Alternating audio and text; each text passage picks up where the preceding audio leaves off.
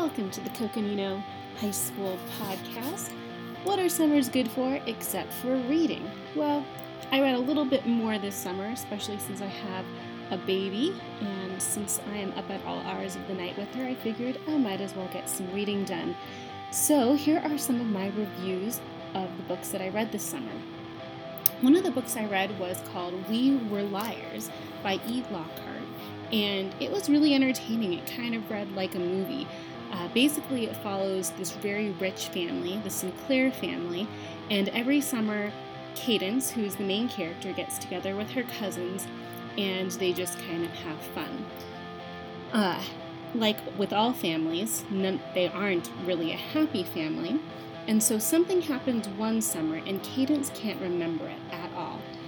So her mom keeps her away from the island for a summer, thinking that it would be good for her, but she misses her cousins, so she decides to go back, and they do help her remember what happened.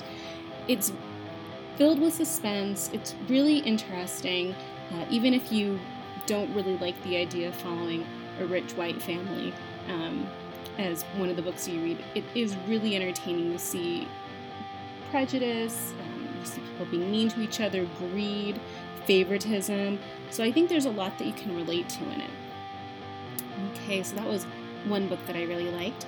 Another one, and if there's two books that I really think you guys should read from the ones that I read this summer, and The Sun Is Also a Star is one of them. And this is by Nicola Yoon, and I believe it's a movie now, or it's going to be a movie later this fall. And it's just really cool to read because it follows Natasha and Daniel. And Natasha is African American and Daniel is Korean American. So first of all, it's not too common to read books that don't just track white people. So that was something really nice about this one. And it talks about immigration issues, which is super fascinating because Natasha is not a documented person in the United States in this text. So what's nice about this is you see their two different cultures, their opinions, their perspectives, and they come from such different backgrounds. How they connect is really interesting.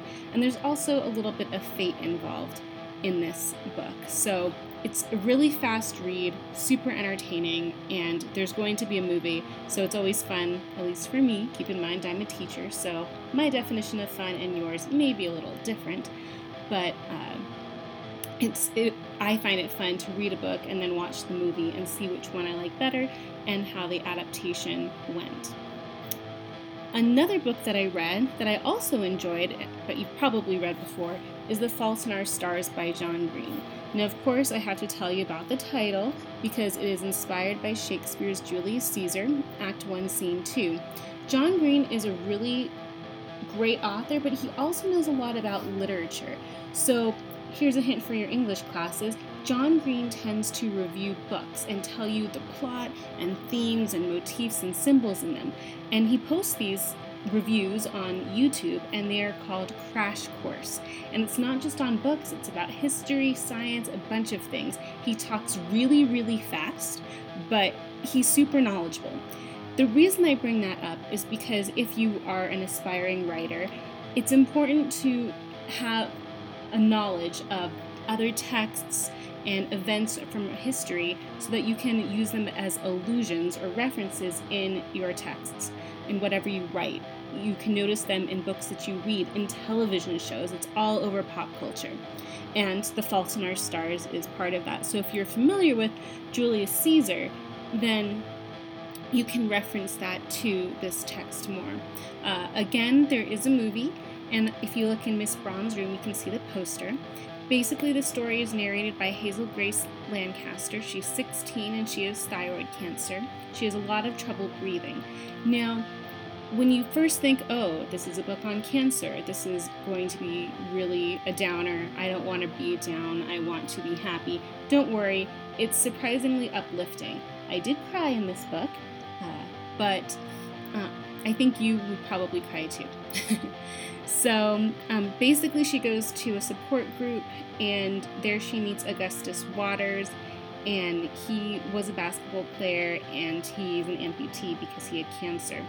She is obsessed, Hazel is obsessed with this book called An Imperial Affliction, a novel written by Peter Van Houten, and he now lives in Amsterdam.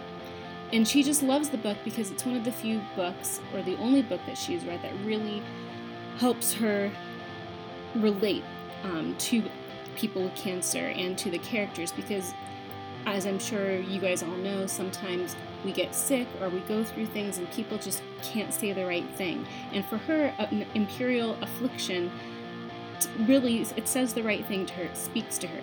She becomes so obsessed with this book that she has Augustus read it, and he hasn't used his Make-A-Wish wish yet. She used hers on Disneyland, which he, of course, says is very cliche. And so together they go to Amsterdam to meet him, and we see what happens. So it's kind of interesting how, boy meets girl, and both of their lives are forever changed. Again, it's a quick read, it's very entertaining, and there's a movie, so you can check on the adaptation. Another book I read was We Set the Dark on Fire by Taylor K. Mejia, and this is a book that takes place in Latin America, basically. It's really cool. It's kind of a dystopian novel, and basically it starts with the mythology of the land and how I think it's the sun god. It's been a month or two since I read it. The sun god ends up having two wives because first he married one woman, and then he fell in love with another based on beauty. So one wife is supposed to be kind of the brains, and the other is supposed to be the beauty. And so that's how the society is functioning. Only, of course, the upper class people can have two wives, and of course they're all arranged marriages, so the wives can't pick their husbands, and even the husbands can't really pick their wives, but the husbands' moms pick the wives. So this is the Primera of the Medio School for Girls, and Dani is the top of her class. She's super intelligent, but she actually comes from a really poor family and got illegal papers. So if you're interested in the immigration crisis that's going on in the United States and around the world, this is another book that you should probably check out because it's pretty interesting. So she's illegal, she has fake papers, and the rebels actually help get her real papers, because of course when there's lower classes and upper classes in tension, there's going to be people tricking other people and rebellions. So anyhow, Dani is super intelligent, she can really mask her emotions, and she's the top of her class. But there's also Carmen Santos, who is beautiful, super popular, and she has spent the last 4 years or 5 years making fun of Dani and making her life horrible. Well, surprise, surprise, both of them are paired with Mateo as a husband, which is probably the worst thing that could have happened to Dani. So what is she going to do when she's basically indebted to the rebels, but her husband is set to become the next president and wants to take down the rebels, and who detests and strongly hates people like her family? And then Carmen, she has to deal with her. So there's just a bunch going on, and it's a super fascinating book, though. There's a twist that I'm not going to tell you about, but you're not going to see it coming. This book just came out this year, in 2019, and I believe there's going to be another book coming out next year. I think it'll be part of a trilogy, so I can't wait to read the next book, personally. Another book I read was The Last Storyteller, a novel of Ireland by Frank Delaney. This one took a little bit for me to get into. Basically, in Ireland, there were these people who went around the countryside and talked to people and got the oral stories or the legends of their towns, and the storytellers would record them. So they'd take notes and then they'd retell them, they'd memorize them. It really emphasizes the importance of a story. Now this storyteller also has his own story, because Ben McCarthy is the narrator, he's the last storyteller. He lost his wife. His wife kind of sentenced him to leave, and then she ends up with a horrible new husband who's a stage performer. But before she leaves, she becomes pregnant with Ben's twins.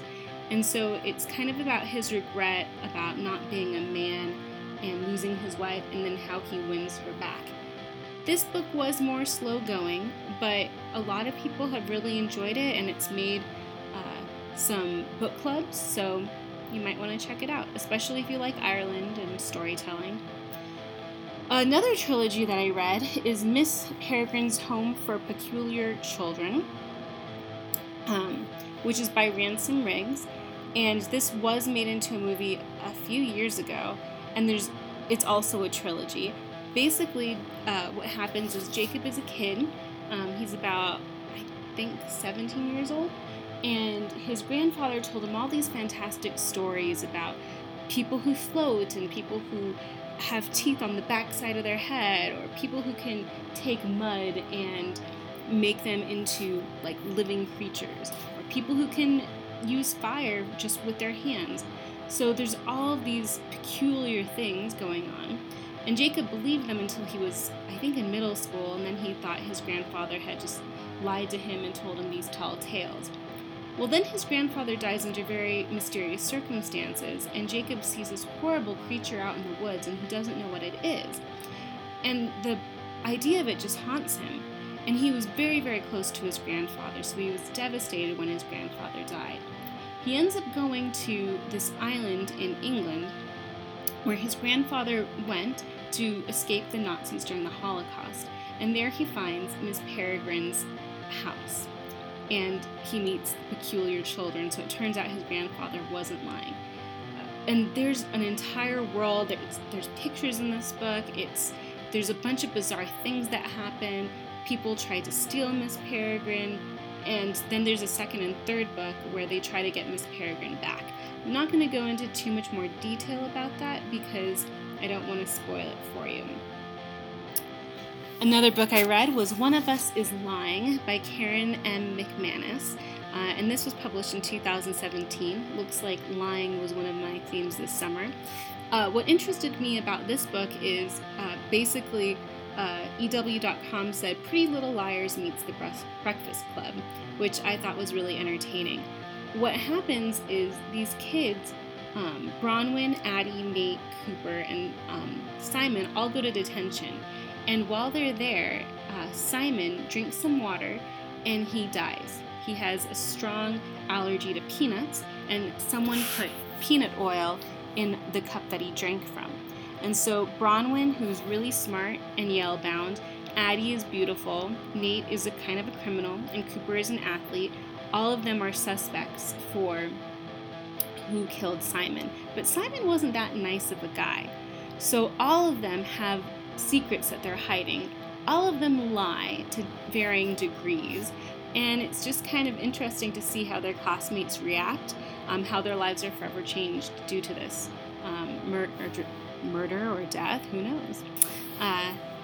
So yeah, I definitely recommend One of Us is Lying. Another book that I loved, and this is the second book that if you had to read only 2 of these books, this would be the second one, The Hate You Give by Angie Thomas. This one is just absolutely amazing. I couldn't put it down. It follows Star Carter, and she moves between 2 worlds. She lives in kind of the ghetto, and her dad owns a little grocery store, and he believes that they need to live there so that they can support their community and he can show a good example. However, if she were to go to the school in that neighborhood, she wouldn't get a good education. She'd be around drugs and alcohol and violence all the time, so they send her to a prep school and that she has to drive out to.